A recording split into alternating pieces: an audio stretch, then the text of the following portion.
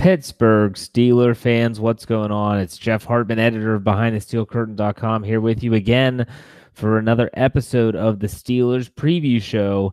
It's week 6, but it's not just another game, it's the Bengals game. And with that comes a whole other layer of stuff. And I would use another S word, but we're going to try to keep it clean, PG-13. But when you're talking Bengals, you're talking Steelers, there's a whole lot of extracurriculars that we're going to talk about, and we'll dive into all of that in this show. And I welcome my co-host, Brian Anthony Davis. Brian, what's going on this afternoon for you? You know, I believe that S word you're looking for is shenanigans, because that is what we get when Pittsburgh and Cincinnati play. It's we always talk about Raven Week. Well, Bengal Week is here in full force, and I'm ready for some craziness. I am not. For once, I want to see a Steelers-Bengals game that is just very physical, very hard-hitting, very indicative of an AFC North grudge match, but nothing that's dirty, nothing that's cheap. I hate that. I really hate it. I watch these games just thinking to myself, please don't a huge player get injured. And that's a shame. It kind of reminds me, if you think back, I want to say it was 2 years ago, Vontaze Burfict was coming off of it was 2016. He was suspended for the beginning of the season after his high hit on Antonio Brown in the 2015 wild card. And the Steelers played the Bengals at Heinz Field without Burfict, and it was fine. It was just as I described 2 seconds ago, hard-fought, very physical football game, but there was nothing dirty. Nothing dirty. There was no late hits. I don't want to put this all on Burfict, but let's be honest. With Pac-Man gone, if this stuff happens, it's Burfict, because if it wasn't Burfict in the past, it was Pac-Man. So, Brian, do you expect Burfict to be Burfict, or do you expect the NFL's new rules? I'm sure that the commissioner and his office might have sent a letter to both teams saying, look, we don't want this to escalate. What are your thoughts on how this game's going to play out? Well, you know what? When you have the instincts and just, it's already in them. So, I mean, I think that you have a guy in Vontaze Burfict that is going to, like, in warm-ups, he's going to be like, I'm not going to do anything. Getting ready, national anthem, not going to do anything. Gets on the field and then just it rushes in. I mean, I don't think he could help it. He's like, let's just say he's like the mascot. He's a Bengal tiger, and he has that instinct to just go ahead and kill. And that's what I think of when I think of Vontaze Burfict. So I think it's going to happen. I was reading my tag team partner Tony Defio's article today, and his prediction was that Vontaze is going to show up with a pillowcase full of doorknobs. And so I don't think that's going to quite happen, but I love it. It could. I mean, that's not completely off the table. I think it's listed in Vegas as a possibility. But, these teams can't help but hate each other. But I'm hoping like you, I'm hoping Ben Roethlisberger's wish comes true and they just play football. But is it possible when these two teams get together? Because remember, there's so much bad blood that happened in that December 4th game of last year. That has nothing to do with Ryan Shazier, as far as I'm concerned. It has everything to do with Juju and the alleged karma that Antonio Brown brought up and everything. So I think it's going to continue to be ugly, Jeff. Yeah, it typically gets that way in Cincinnati, too, at Paul Brown Stadium for whatever reason. We could run down the laundry list, everything from George Iloka's high hit on Antonio Brown. People tend to forget about that. You go back even further. I'll ask you this question. Lance and I were trying to decipher this last night on our podcast, A Standard is a Standard. What do you think was the tipping point that got all this nastiness started? It hasn't always been that way. I said, in my opinion, it was the Carson Palmer, Kimo von Oelhoffen 2005 wild card game. That kind of started it. At least it might not have started with the players, but it certainly did with the fans. After that game, the fan base can't stand the Steelers, can't stand the Steeler fans. They felt they were cheated out of a long playoff run there. When do you think this whole thing, this circus that it's become, got ignited? Jeff, I think it happened that day in January of 2006, but I think the bad blood even happened just a little bit earlier, maybe about 7, 8 weeks beforehand, when actually about 4 or 5 weeks beforehand in December, when after a hard fought a game, TJ Hushmanzada breaks out the terrible towel and just completely disrespects it. I think that was okay with Bengal fans at that point. There's one thing, I have some friends that are actual Bengal fans that I respect, and I know some people that like them, but a lot of them, to me, they just do not subscribe to what's good for the goose is good for the gander. So it's okay if they do it to you, but Vontaze Burfict is a saint in their eyes, and Hines Ward is the devil. Juju Smith-Schuster is the new devil. Ryan Shazier was the devil after those hits in the wild card game. Mike Munchak is still being mentioned as a guy that pulled a man's dreadlocks when he was just trying to get out of the way and he got caught up. And Joey Porter, Joey's crazy. I love Joey. Joey's nuts, but he's still public enemy number one as well. They do not have any accountability for their actions at all whatsoever. And it's all the Steelers are the bad guys and the Steelers are the bullies. And that's what we hear over and over and over again. And it doesn't help that the Steelers have beaten them 6 games in a row, and they haven't forgotten that either. Right. And I think that also, if you could even go back to maybe Hines Ward and Keith Rivers, and that kind of started this trend. Gasoline was thrown on the fire when Reggie Nelson hit Le'Veon Bell in Week 17. That was the game that Mike Tomlin went after him. That was 2014. Brian, correct me if I'm wrong. It was that 2014 when Bell got hurt in the final regular season game and had to miss the playoff game against the Ravens in the wild card. They ended up losing. Was that 2014? Yes, it was, because 2015 the Steelers beat the Ravens in the AFC wildcard game, right? I'm right on that. Yeah, that is correct. Okay, and then it was the following year that Burfict hurt him, or yes, I think. It's a mess. We could talk about this for an hour, but you know what? The hope is, and Brian agreed with me, is that it's a hard-fought game. It's a physical game, but it's clean. No one wants a cheap shot. And, like he said, Bengal fans think that Juju Smith-Schuster's hit on Burfict was cheap. I disagree. I'll be the first to say that, Ryan Shazier's hit on Gio Bernard a couple years ago in the playoffs, it would be illegal now. And I wouldn't debate that fact, but at the time it wasn't illegal. And it was the same hit that ended up obviously leaving him motionless from the waist down on the field just 1 year ago. So it's going to be an emotional trip back for a lot of people. I did find it interesting that Bud Dupree was quoted by saying, this was to Will Graves of the Associated Press, that during the game in December on Monday Night Football, he and Vince Williams had no idea how Ryan Shazier got hurt. They assumed it was a blindside hit by a Bengal that hurt him. And they spent the entirety of the next half trying to exact revenge on or for Shazier's injury.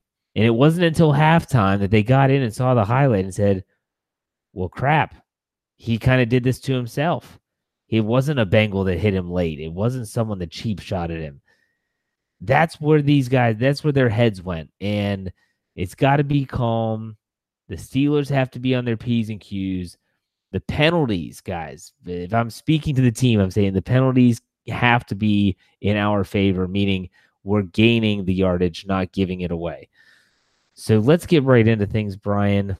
Key matchups, all the extracurricular stuff aside, unless you want to tie it in with penalties, and that's up to you.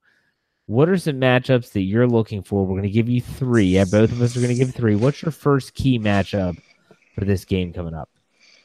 Well, let's go to the defensive side of the ball for the Steelers and look at number 25, Artie Burns, and number 24, Cody Sensabaugh.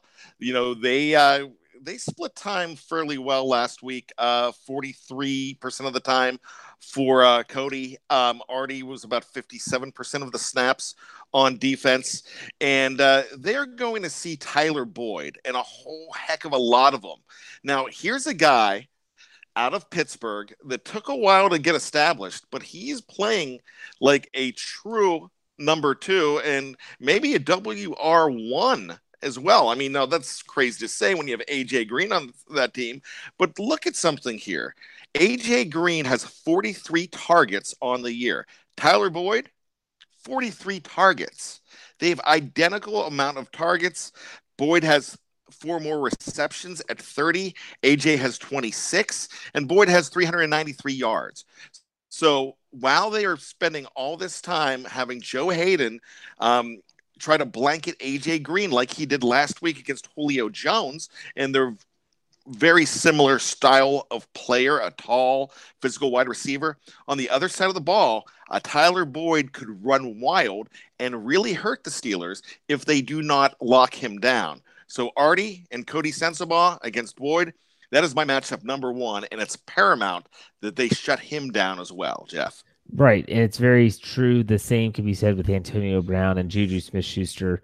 I think AJ Green draws a lot of attention. Tyler Boyd is taking advantage. I'm going to flip the script and talk about, in my opinion, there's very few cornerbacks in the National Football League that have ever been accredited to possibly stopping or slowing down Antonio Brown. In his prime, Pac-Man Jones always gave Antonio Brown fits. At the same time, Richard Sherman was credited with slowing him down. Jimmy Smith has done a good job against him in the past. But, you know, the youngest, and Jalen Ramsey, he does well against everyone. There's a young cornerback in Cincinnati, and it sickens me to say this because he was this close to being a Pittsburgh Steeler in 2016. William Jackson III, who missed his rookie year because of a torn pectoral muscle, has done a tremendous job against Brown whenever he lines up against him.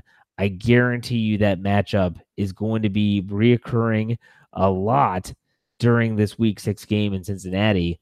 And I want to see if Antonio Brown gets the best of him, because I want to say Pro Football Focus last year put out a statistic that there's no cornerback in the league since William Jackson began playing that has defended Brown better.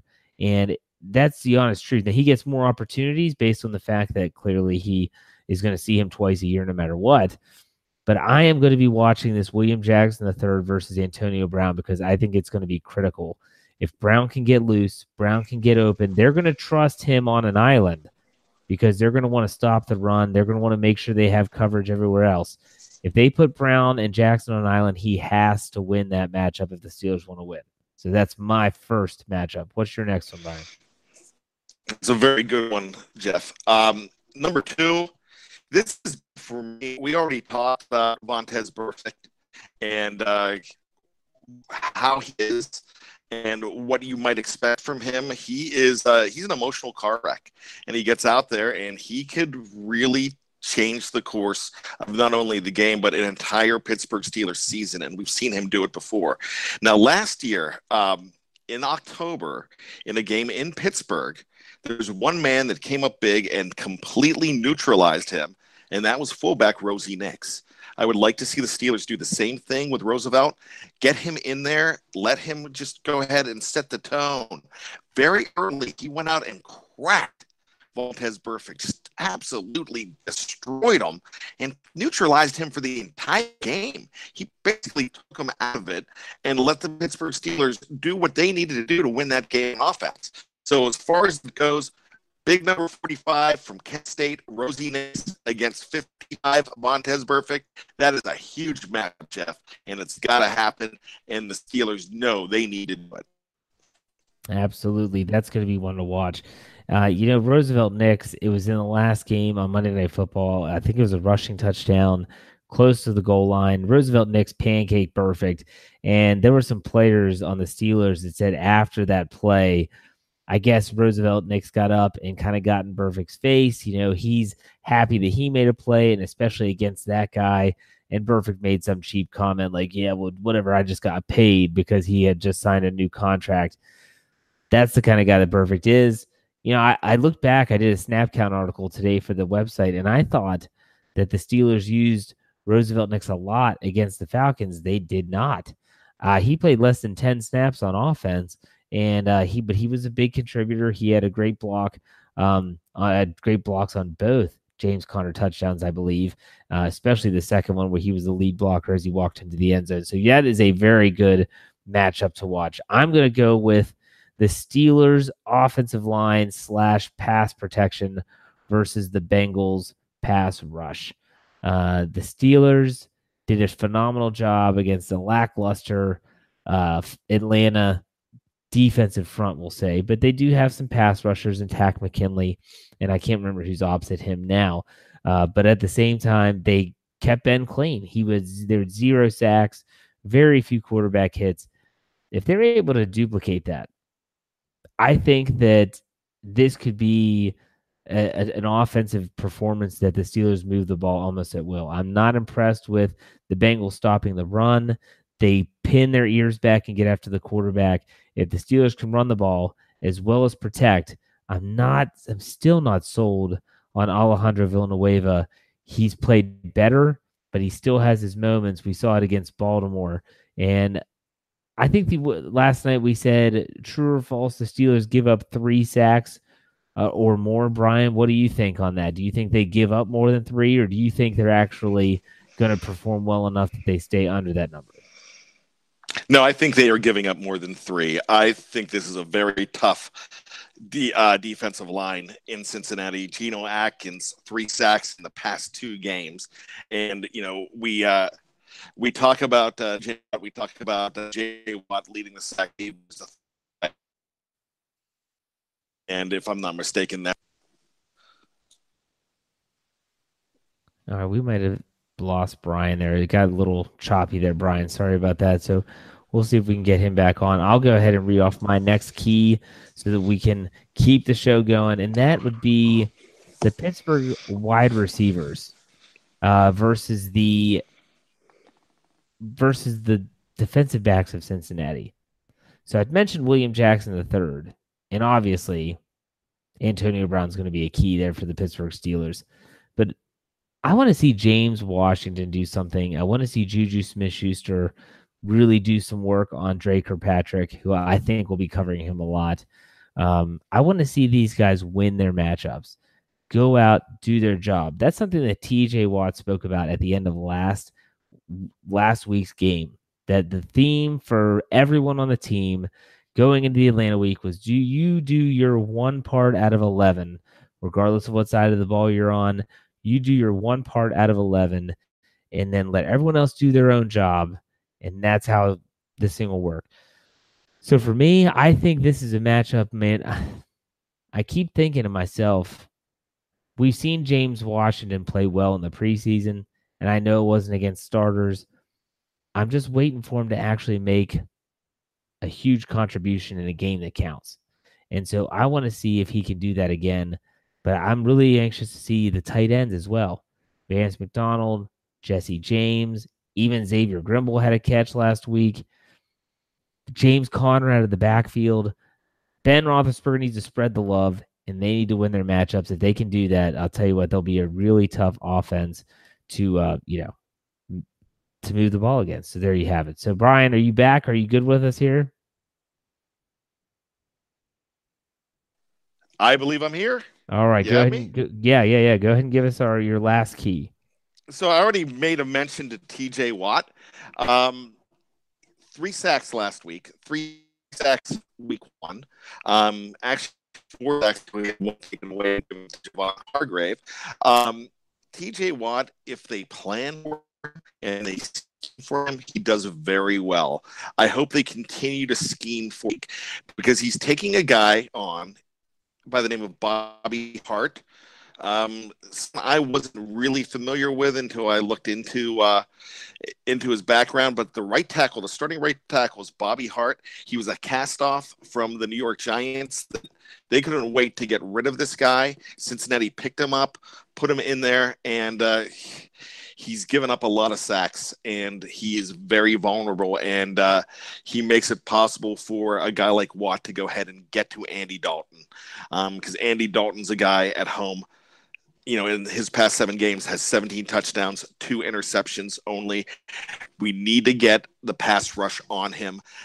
So much pressure to help those defensive backs out and just knock him down and get him off his game. So TJ Watt, Bobby Hart, you guys are up, and it's going to be a matchup. Sounds like he's a member of the Hart Foundation. Oh, I don't think there was you know how to speak my language. I don't know. There's so many Hart brothers. I mean, there's like 6 or 7 of them. I don't know if he trained in the famed dungeon, but I would go ahead and put one of the brother-in-laws, Hart, who actually played in the NFL, the late great Jim the Anvil Neidhart, who was an NFL player with the Oakland Raiders, which is very thin, Jeff. I would put him in there as probably a better idea than Bobby Hart at this point. Well, hey, that's fine by me. If it means TJ Watt gets some more sacks, I'm all for it. So let's go ahead. And now we go into our player to watch. This is where we have one player that we think, it could be on either side of the football, could be either team. One player that we think is going to be, the guy that's going to be the player that could maybe turn the tide. So Brian, go ahead. Who's your guy? Who's your one player to watch in this matchup? I've never picked this guy in the show, but look, you've mentioned Antonio Brown and how important he is before. You mentioned the matchup with William Jackson III, but you have a guy like Juice Jr. could really make things. In the past, Antonio Brown has not his best games as the Cincinnati Bengals. That goes back to when he was going head-to-head with Kirkpatrick as well. So they all seem to find a way to neutralize him and not let him go completely off the rails and destroy him. But so I put a lot of coverage, a lot of guys on him, and give Juju options and a chance to go crazy. All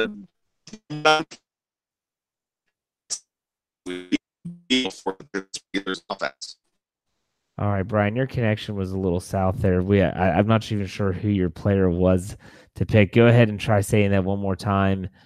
Just real quick, who's your player to watch?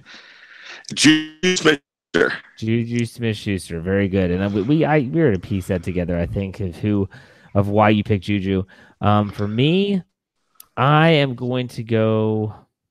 I have a couple players written down here. Juju's not one of them, believe it or not. Player to watch. I'm going to go Terrell Edmunds. I haven't said him yet either. He's going to get the start. He's played all 100% of the snaps the last 2 weeks. Morgan Burnett is not looking like he's going to play this Sunday either. And so it's Edmunds and Davis back there. And I get the feeling that what we're seeing is the future of the Steelers' defensive secondary in terms of the safety play. It's just phenomenal to see him grow. And is he perfect? No. But at the same time, is he playing well enough that he is able to make plays and he's stepping up in big situations? I think about that third down. That's a solo tackle if you've ever seen one. Open field. You got to make that play, and he did. And these are plays he wasn't making early in the season. I think Terrell Edmunds gets a pick. Now, Brian does his bold predictions. I'm not sure if he's going to say that in his bold predictions article, which will run tomorrow on Friday. But I think Terrell Edmunds gets an interception, and I think that it might be a really big one. So, Brian, what are your thoughts on that? You know what? You just gave me some material for when I get off this show and I go ahead and put my fingers to the keyboard. I've done that before with Terrell Edmunds, and I was always wrong. And when I didn't pick him, he had the interception. So maybe I should keep him off and let you just make that prediction. But I think he's growing each and every week, and he's the kind of player that could really change the game. And we're going to see him more as the season goes on, and you're really in year number two, I think he's going to become a linchpin on that defense. Absolutely. So what we're going to do now is we're going to go into fantasy football talk. And when we're talking about fantasy football, we're going to change it up a little bit. Brian and I were talking before the show about how kind of our sleepers every week are pretty much the same guys. So what we decided, or let me rephrase that, what I decided just about 2 seconds ago, and I didn't even tell Brian, was we're going to do like a start 'em and sit 'em. So someone that we think you should start, which was basically be our lock, and then someone that we would say, look, you don't want to start this guy this week. I think that's just a little bit wiser. And it might be, it's good for if you do daily fantasy. It's good if you do your traditional fantasy as well. So let's go with our locks first. I know Brian's prepared for that because we always do that. Brian, who is your lock this week in week 6? Well, you know what? I went ahead and I picked a Cincinnati Bengal again for a lock because, look, I am still not completely sold after 1 week with that secondary as a shutdown secondary. Joe Hayden had a great game, but can it go another week? Can he do it again against another big receiver in AJ Green? I'm hoping, but I know what AJ Green does to the Pittsburgh Steelers. 4 touchdown receptions in the last 5 games against the Steelers. If you go back even further, it's probably 8 of 10. He just goes crazy when he plays the Pittsburgh Steelers, no matter who is the defensive back assigned to him. Last week, he had 6 receptions for 112 yards against the Miami Dolphins. I'm looking for a big game from AJ Green. I hope I'm wrong, but I do have him in a league, but I hope I lose in that league and AJ Green gets me a giant goose egg like Julio Jones killed me last week. And Matt Ryan was my FanDuel quarterback last week and absolutely killed me. So I hope I'm wrong. I'll lose fantasy anytime in favor of my Steelers, but I'm going to go ahead with AJ Green. Yeah, Brian, last week you picked Julio Jones as your lock, I believe. Joe Hayden was following him around the field and he locked him down. Reports are now, I mean, they're not going to say whether they will or won't, but there's a strong likelihood that he will follow AJ Green. And Joe Hayden even said, after the Ravens game, he prefers to go against those bigger, stronger wide receivers compared to the small guys like John Brown John Brown, that's his name, of the Ravens. It's just a short, real speedy guy. And look, if anyone knows AJ Green, it's Joe Hayden. He's been in the division his whole career. He's played against him a lot. So you're going to take AJ Green. I would not, because I'm just not sold. Yeah, I'm a Steeler fan. I'm a homer. I get it. But I'm going to go with my lock now. And for me, I'm really tempted to say James Conner. And I am going to say James Conner. That's my lock of the week because I think the Steelers might have found an equation, a whatever you want to call it, a formula for success on offense, and that is to commit to the run and yet use James Conner the way they use Le'Veon Bell. And Le'Veon Bell has always torched the Bengals when he's healthy. Everyone remembers the stiff arm against Drake Kirkpatrick last year where he literally bounced him off the turf. James Conner can do the same stuff, and they're starting to utilize him the same way that they do Bell by throwing him the ball in the flat and getting him underneath and just checking the ball down and letting him get yards after the catch. He runs hard. It's very unlikely that one tackler is going to bring him down. I think James Conner is going to get a heavy dose of action again. The only thing that scares me is if the Bengals get an early lead, you have the fear of the Steelers going to have to throw the ball to get back in it. And that's what happened in weeks 2 through 4, and his numbers were really, really low. But for me, I think the Steelers know what they want to do, and it's solely revolving around James Conner. So that's my lock, is James Conner for this week. Brian, what do you think about that? That is a good lock.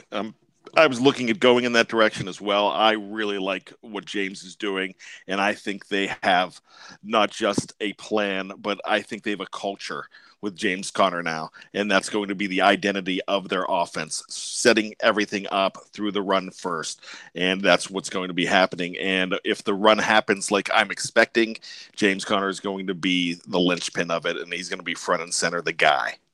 Absolutely. So let's go ahead and let's now go to who you would sit. A player that you just don't like the matchup for whatever reason, can be both sides of the the docket. Could be offense. I mean, it could be Bengals, could be Steelers. Give me who you would sit.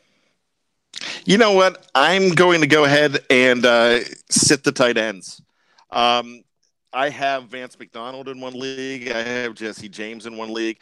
I just, for some reason, I don't like the matchups with these guys this week. Um, I like the matchups with everybody else on the Steelers side of the ball. So I'm not going to go ahead and play either Jesse or Vance. I know they, in the Kansas City game, James went off. We know how you talked about the great stiff arm, the stiff arm from heaven in week 3 in Tampa with Vance McDonald. You know how well that worked out in that ensuing 75-yard run after the catch. I just don't see it happening against Cincinnati. So I just don't like the matchup with the tight ends. Okay. And I'm going to say I would definitely pump the brakes on Antonio Brown. Um, for all the reasons that we mentioned during the show, and that is that William Jackson III does a great job against him. The fact that the Bengals almost always scheme to say he's not going to beat us. So because of that, I would definitely say Antonio Brown, if you're like in a FanDuel league like we are, might not start you this week. And he's an expensive player anyways. He's going to cost you almost $9,000. So we're going to pump the brakes. We're going to put you off on the back burner. I'm going to sit Antonio Brown this week just because of the past, as well as the way I possibly see this game going, and that it includes my lock, which was James Conner. So there you have it. Here we go. I've been asking us here. I'm looking at our YouTube live. For those that are watching us live on YouTube, I asked if there were any questions for the show. Trying to think. Here's here. We'll see if someone asked about Ladarius Green, where he is now. Ladarius Green is currently unemployed. He never got picked up. Someone asked, what's the deal with Burnett, meaning Morgan Burnett? It's one of those things that, boy, it's just really crappy. It seems like whoever the Pittsburgh Steelers pick up in free agency always seems to have an injury history. Vance McDonald did, Ladarius Green did, Morgan Burnett did. And although Vance McDonald's healthy now, we don't know how long that's going to last. We hope it stays true. But at the same time, Morgan Burnett has sat well more than he's played, and that's disappointing. Good for Terrell Edmonds, yet still disappointing. All right, here we go. Ready? We got a couple for you here, Brian.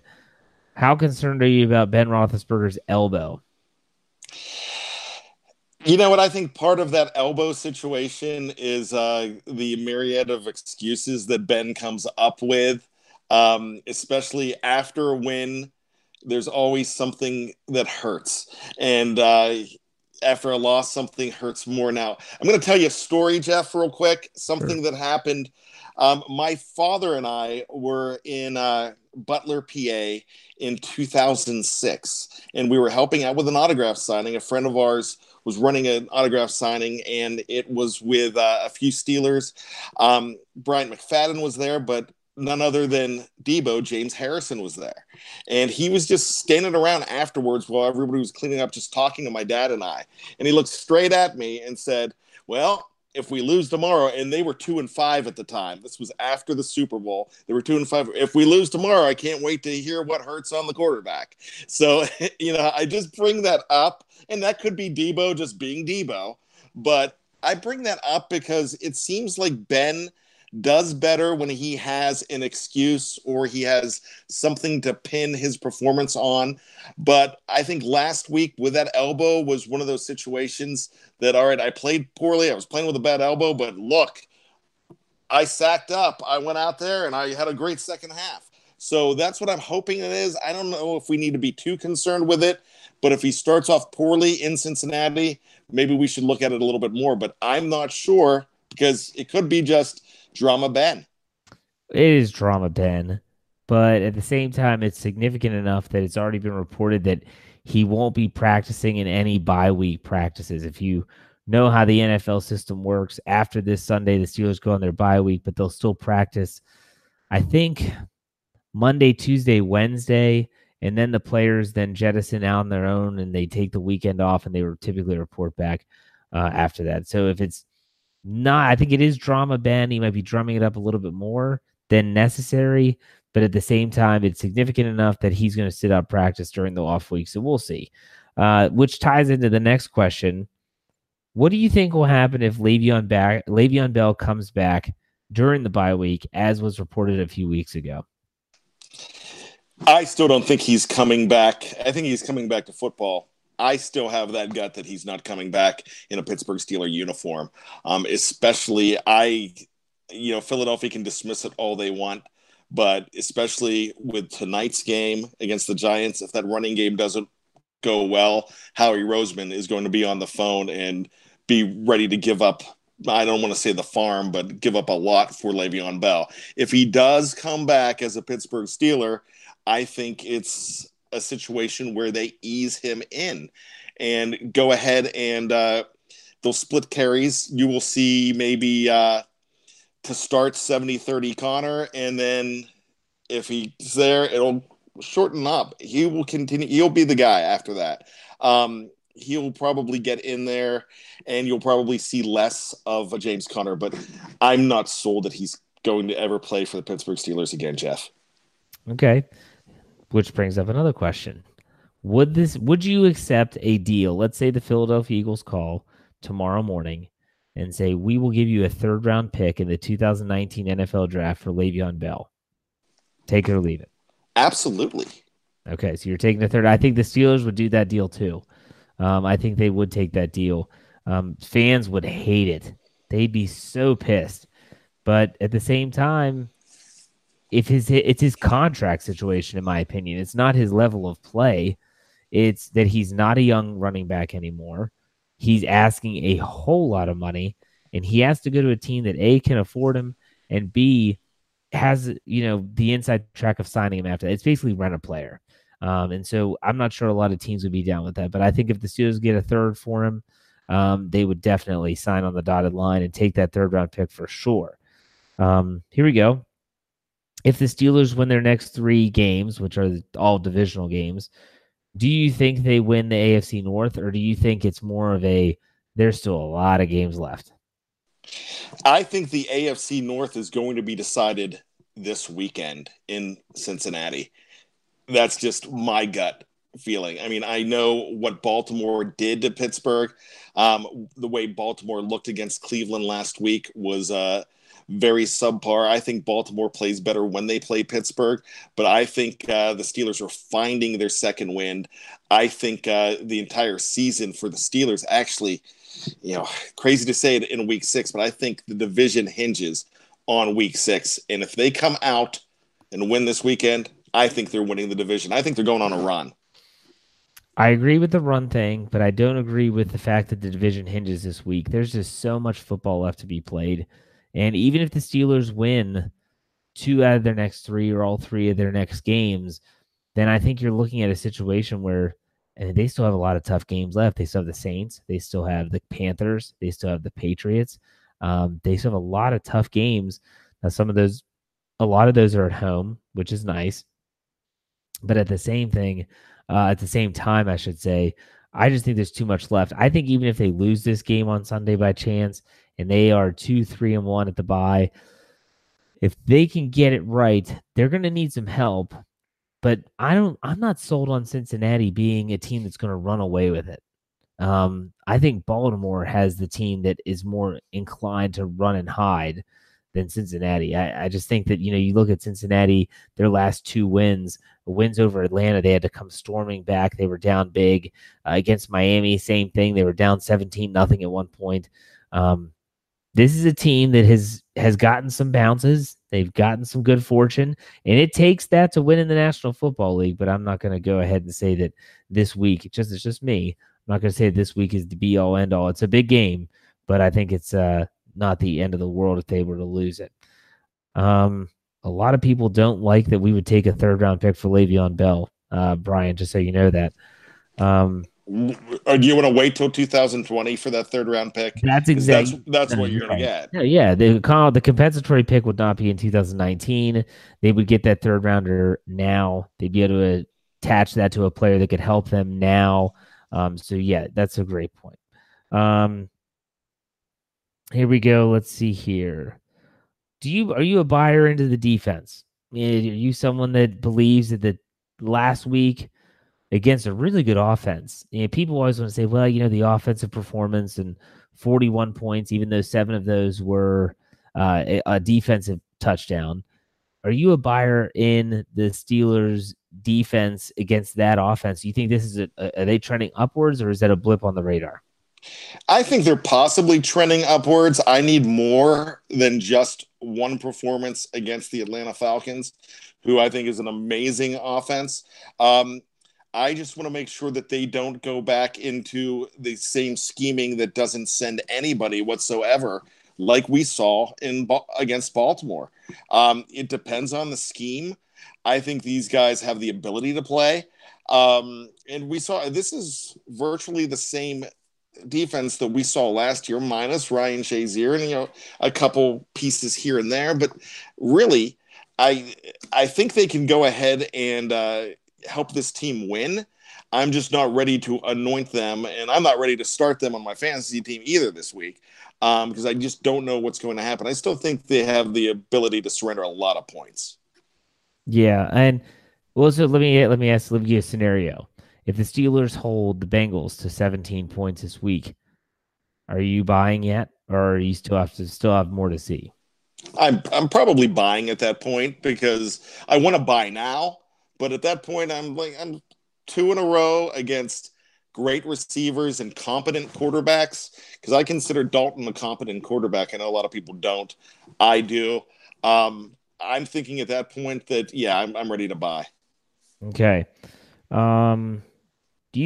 Let's hear. I love what Snowman said. He said, I would trade Bell for a case of beer. Great. There you go. Great comment. So, okay. Let's put the comments aside for a second and let's get to our predictions. This is the point of the show where we give our predictions, we give our picks.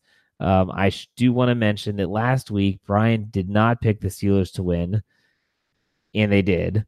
I picked the Steelers to win, and they did. So take that for what it's worth. If you're going to your bookie, you might want to listen to me more than him. Brian, go ahead. What's your prediction for this game? First of all, I don't care if you get your leg, not you, Jeff, but I don't care if anybody gets their legs broken because they don't pick their bookie, they don't pay their bookie because of what I'm telling them to do. Because what do I know? But here's the thing: some of that is by design. It's me being cautiously pessimistic because I hear it when I pick the Steelers and I'm told I'm wrong. This week, I hope I don't ruin everything, but I'm going with the Pittsburgh Steelers this weekend. I have that feeling that they are turning things around. See, I see that look on your face. You just... jeez. You and Lance, I tell you what, you guys are... Well, if you didn't listen to the show last night, listeners... I'm superstitious. Yeah, Lance picked the Steelers. And now Brian's picking the Steelers. And you know who I'm going to pick because if you listen to the shows that I host, all 3 of them, you know that I like the Steelers a lot. I pick the Steelers almost every week. There are games that I haven't, but I am a homer. I'll admit that. I think the Steelers are going to win this game. I have the Steelers winning this game 24-20. Now, Brian, I did not catch your score. If you gave it to us, what was your score again? Give it because you were 27-26, Pittsburgh. Okay, very good, very good. So, okay, the connection's a little shoddy down there, Brian. But anyways, 24-20. Sorry. It's okay. 24-20, I said. 27-26, Brian said. And the Steelers are underdogs by Vegas for the first time this season. And they are 2.5-point underdogs currently. And so there you have it. So, Brian, before we get off the air, anything that you would want to add or anything like that before we call it a night? You know what? I have been paying attention to other websites, competitor websites from other competitive teams, not Steeler websites, but I've been Cincinnati websites, and I'm listening to these guys on their podcast, and I'm no leery of the Steelers. They feel that they are snake bitten when they play the Pittsburgh Steelers. Being bullied, and we talked about that earlier, by the Steelers, and they feel that the Steelers own them right now. So they are really hoping to get off the picking against their team, feel like they have a chance. And we don't see it here in Steeler Nation as the Steelers is the big bad bully coming in and just other women. But that's what they think's happening in Cincinnati. It's very interesting to see the dynamic on this, what this really means to Cincinnati. And I'd love to see Pitts again and shut them and put them on the escalator like we saw a few years ago with that exit. I'd love to see that again. So if you have to call us the bully, hey, I'll be the bully. That's right. I think it's now been affectionately called the Escalooser, because they typically are on it as a bunch of losers going down the Escalooser out the gate early because it's a game. Yeah, I'd love for this game to be a blowout. I don't think it's going to happen. I also don't think it's going to be as high scoring as people might predict. Nonetheless, we'll see how it pans out. I do want to mention, if you're listening to this show, whether it's on YouTube or whether it's on podcast, maybe you just found it on BehindTheSteelCurtain.com, we want you to subscribe to our content outside of YouTube, so that you get everything, so that you get the Steelers Hangover, which is not on YouTube, but is one of our weekly podcasts. So you get it all. And you can find it on Stitch. You can find it on Google Play, on iTunes, Art19. You can find us here on YouTube, obviously. If you are looking for links, you can go to the website, BehindTheSteelCurtain.com right now. You're going to scroll down about half the page. You're going to see an article for the Standard is a Standard podcast I ran last night. At the bottom of that, you have links to the Google Play, links for iTunes, and even for Spotify. You can subscribe on Spotify and have all of our podcasts right there. Every time one gets published, it pops up. You get notification. You enjoy all the Steelers talk. So do that. Follow us. We appreciate it. And Brian, I thank you for your time, and we'll see you next week. Even though there's no game, we will be back. We'll be talking about the AFC North landscape, games coming up. We'll preview the AFC North, and we'll talk about what we think, what we hope happens for Steeler fans out there. We'll see you next time. Bye.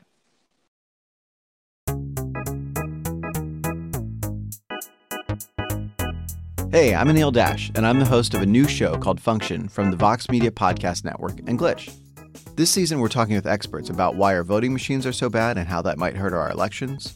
We'll also talk with an animator to find out how popular dances from the real world end up in video games. And we're going to tackle the biggest question in tech. Why do so many celebrities use screenshots from that Apple Notes app to make their public apologies when they screw up? You can find new episodes of Function every Monday on Apple Podcasts, Stitcher, or wherever you listen to podcasts. And thanks to Microsoft Azure for sponsoring Function.